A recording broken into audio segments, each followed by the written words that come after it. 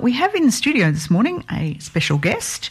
Mr. Jeff Barker is an amateur historian, I think would be a fair description, from Sydney. He's in Glen Innes for the show, but he's kindly agreed to come in and have a little chat this morning. And we have a slight sporting connection. But Jeff is in particular interested in the 18th century Protestant ascendancy, we could say, the Anglo-Irish in Ireland. And he has one of the avenues through which he's exploring this era in history is a particular house. Good morning, Jeff. Good morning, Pam. Thank you for having me. It's lovely being here with you. And can you tell us, what's the name of this house that you're so interested in? Yes, it's one of the great stately homes of Ireland, Castletown House in County Kildare.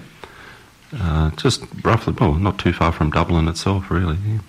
Fascinating. And what is it about this house that makes it interesting from the perspective of Irish history? Well, it's always been something of a mystery as to who should be attributed as being its designer or architect. And among the estate papers of the Connolly family,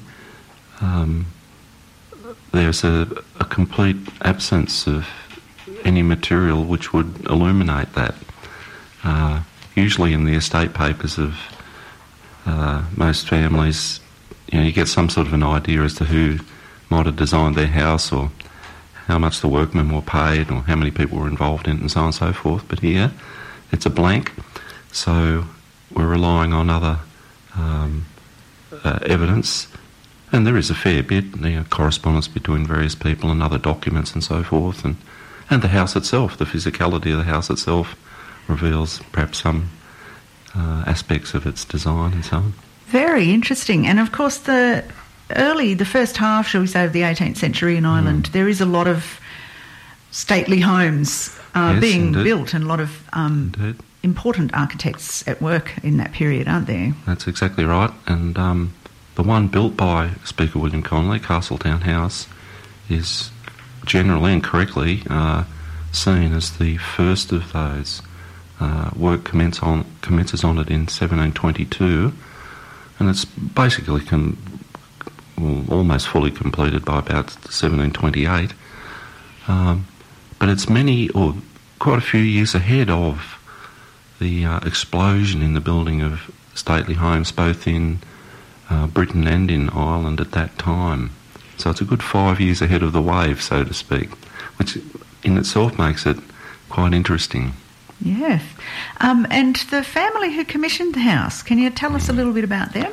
Yes, indeed. And indeed, one of the features of what I'd like to talk about is what we can add to our understanding of Speaker William Connolly, the original owner, when we actually do examine the house and its provenance. But Speaker William Connolly, sadly, has something of a caricature biography. He comes from a family which is not particularly well documented or known, so therefore he's seen as having a humble or obscure origin. Then somehow he becomes quite wealthy, notoriously by trafficking in forfeited estates during the aftermath of the defeat of James II.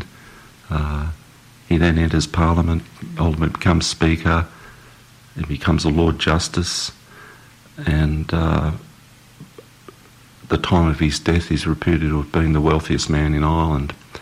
So that's a very potted version of his life, and most of which I dispute. How fabulous. There's nothing like a good dispute in history. So we got a lovely Jacobite connection there, and we very frequently talk on this program about the Jacobite risings and all the wonderful music that they spawn. And, of course, we usually think of the Scottish end, but the Irish connection with the Jacobite risings is absolutely huge. And that same confiscation of estates and all of that was going on. And our chap Connolly seems to have benefited from that quite profusely, doesn't he? He certainly did. And, yes, and in fact it also led to another scandal again with the forfeited estates, quite separately to the more commonly known one, where Catholic Irish were sort of progressively being dispossessed of their land after various rebellions and so on.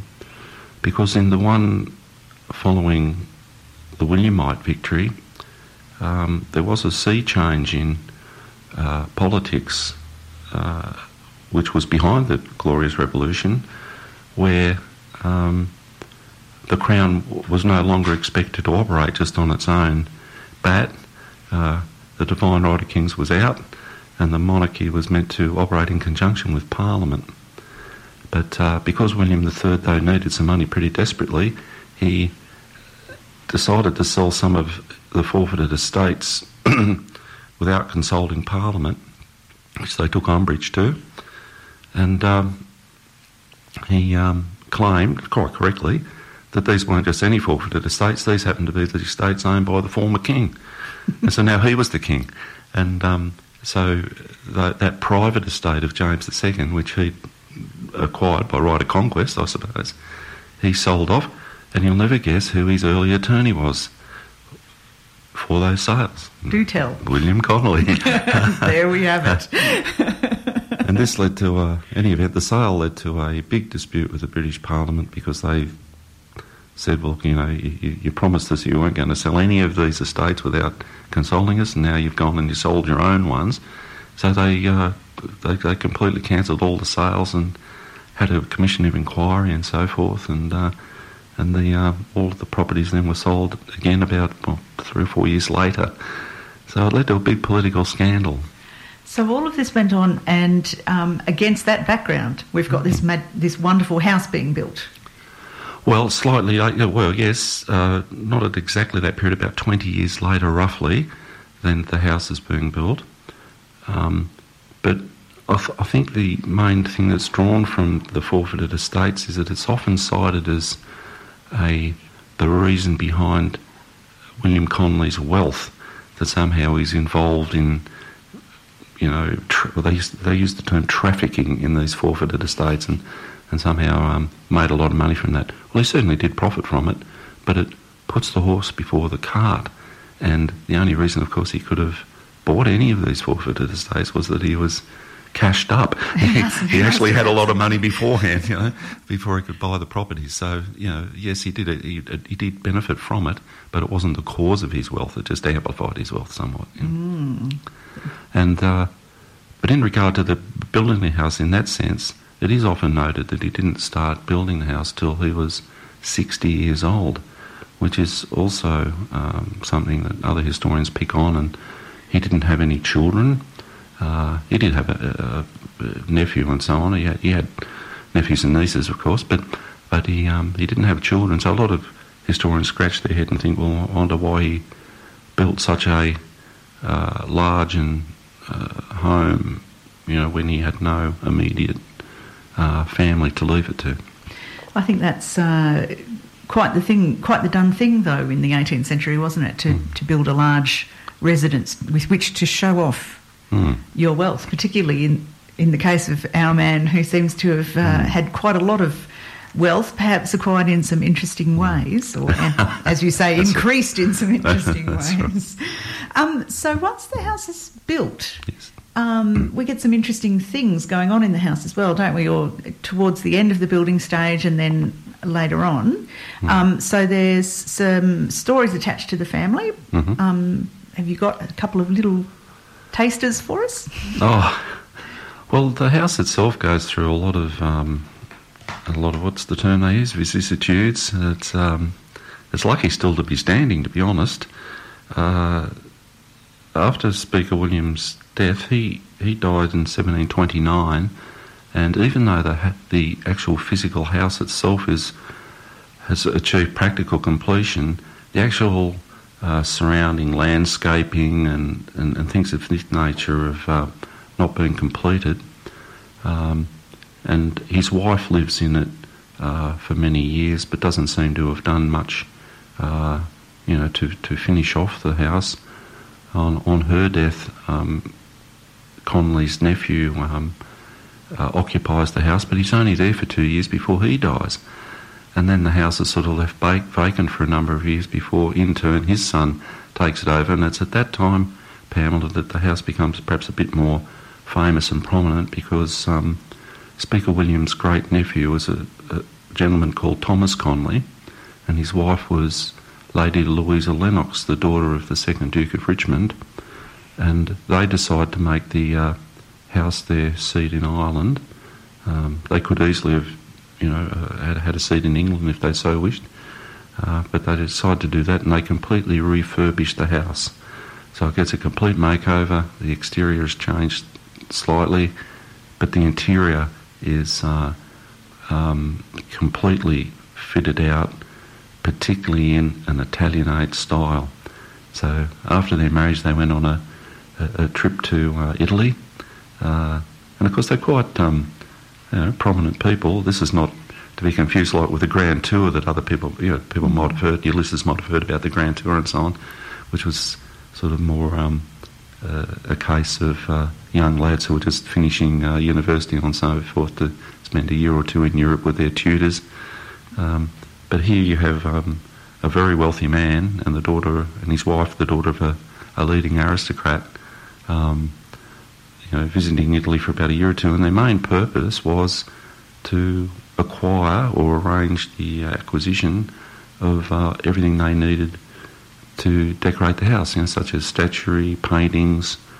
I think they got a giant chandelier from Venice, things of this nature, so it was a sort of a working holiday, so to speak, or a working honeymoon, when you put it like that. How marvellous. And it must have been great fun getting all of that stuff back to Ireland. Well, exactly right, yes, and there is a few records about that, the vagaries of that.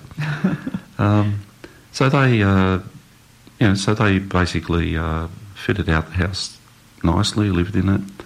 Upon Thomas Conley's death, there was talk of selling the house. It was offered to the military establishment actually as a barracks. That was examined, but the authorities rejected that idea as they didn't think it was appropriate. That would have been just after the 1798 rebellion. Mm-hmm. So it avoided that fate. It then passed down to the next in line. At that time, the Conley, the inheritance passed through the female line, with the husbands of these ladies having to change their name to inherit under the will. Ah. So the first instance of that was the Edward Pakenham was the designated heir on the basis that he changed his name to Conley, which he did, of course, and that happened again subsequently a couple of generations later. So the house was then occupied for many, many years. I think its next brush with fate was just during the early days of the Republic, I think in 1922, when, as your listeners might recall, there was quite a bit of harsh actions taken in regard to, British colonial settlers who might still have been in Ireland at that time. Indeed. And in various cases their houses were burnt down and so forth. Arson was quite a common thing, particularly in regard to the stately homes, the large homes. Mm. And it was, the IRA did appear there and complete with their jerry cans and gave the then occupant, a 30-minute opportunity to show cause why they shouldn't burn it down, which they listened to, apparently. And when they were just about to reject it, the story goes that a gentleman called Art O'Connor appeared on the scene and said, no, call this one off. The occupants of this house are not of British descent and we shouldn't be burning this one down. How wonderful. Art O'Connor went on to become I think he was a minister in the Irish government and later a judge. I think he's an interesting gentleman. So it avoided a fate that, would have meant it would just be a series of pictures in a book today rather than a house. How wonderful. And now I'm noticing that we've passed a lot of time away already, yes. So we must get on to the sporting connection. What's the sport that we have a connection with? Oh, well, there's an indirect connection with cricket, and that has come about it's not too much of a long bow, it's a very real thing. Early cricket in Ireland has often been, neglected as a topic and so on, but and seen as a garrison game. But I referred earlier to Thomas Conley and his wife, Lady Louisa Lennox, who was the daughter of the Duke of Richmond. And her father, whose own stately home is at Goodwood in Hampshire, is well acknowledged as and saw himself as the father of cricket. And he was a very keen cricket player and promoter.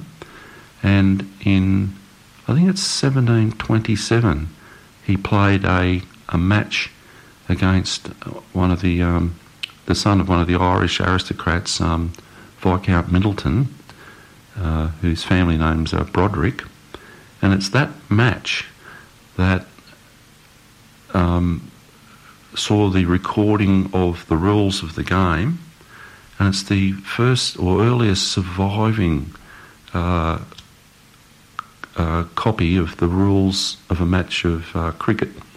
Although obviously cricket has a much earlier history, but it's from that match that they set out how many players would be on each side and how the game would be played and so on.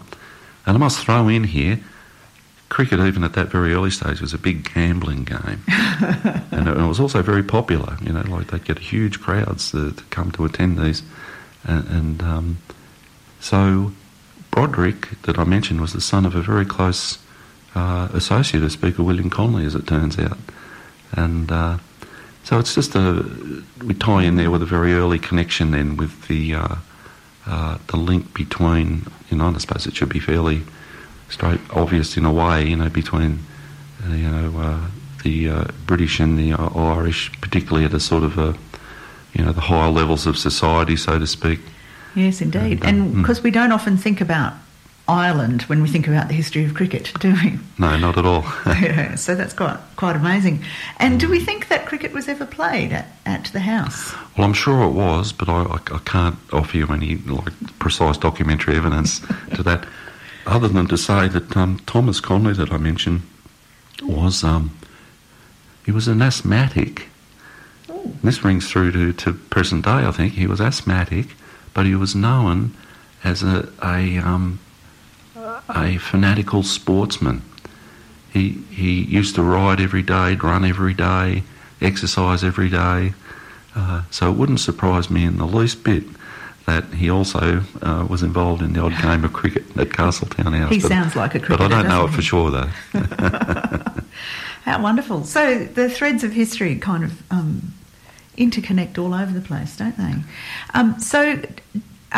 We're almost out of time, but if you'd like to hear more about this fascinating period in Anglo-Irish history in the first half of the 18th century, and of course up to the present, because the house is still there, Jeff's going to be giving a talk at the Croft on Tuesday afternoon at 4:00. So very welcome to come up and have a listen and find out a little bit more about this house. And I believe there'll be pictures too. Oh yes, I'll have a PowerPoint presentation and... Fantastic, so you'll actually be able to see the house. People will be able to see the house and know exactly right, which is the one drawback of radio, of course. Yes, yeah, we could paint you a word picture, but it would take too long. Absolutely. But we're talking about one of the stately homes, one of the earliest stately homes built in the 18th century in Ireland. An absolutely beautiful building, as you'll see if you're able to come to the Croft on Tuesday afternoon. And its entanglement in history. So it's got links through to the Jacobite episodes. It's got links through to the founding of the modern game of cricket. It's got links to politics and all of the big ticket items in Irish history. And architectural history is a fascinating field for that very reason, that not only do you have a house and its fabric and all of the interesting aspects of that, but also all the people who are associated with it. So, Jeff, thank you very much for joining us this morning. We probably do need to cut it off now. We've got a few messages from our sponsors and a couple more songs to play. But thank you for talking to us. And I think we may be placing this interview onto the website so people could listen back or send it on to their friends if they're interested. But the other way to find out more, of course, is to pop up to the Croft on Tuesday. So, Jeff, thank you very much for being with us this morning. Thank you, Pam. It's been a pleasure.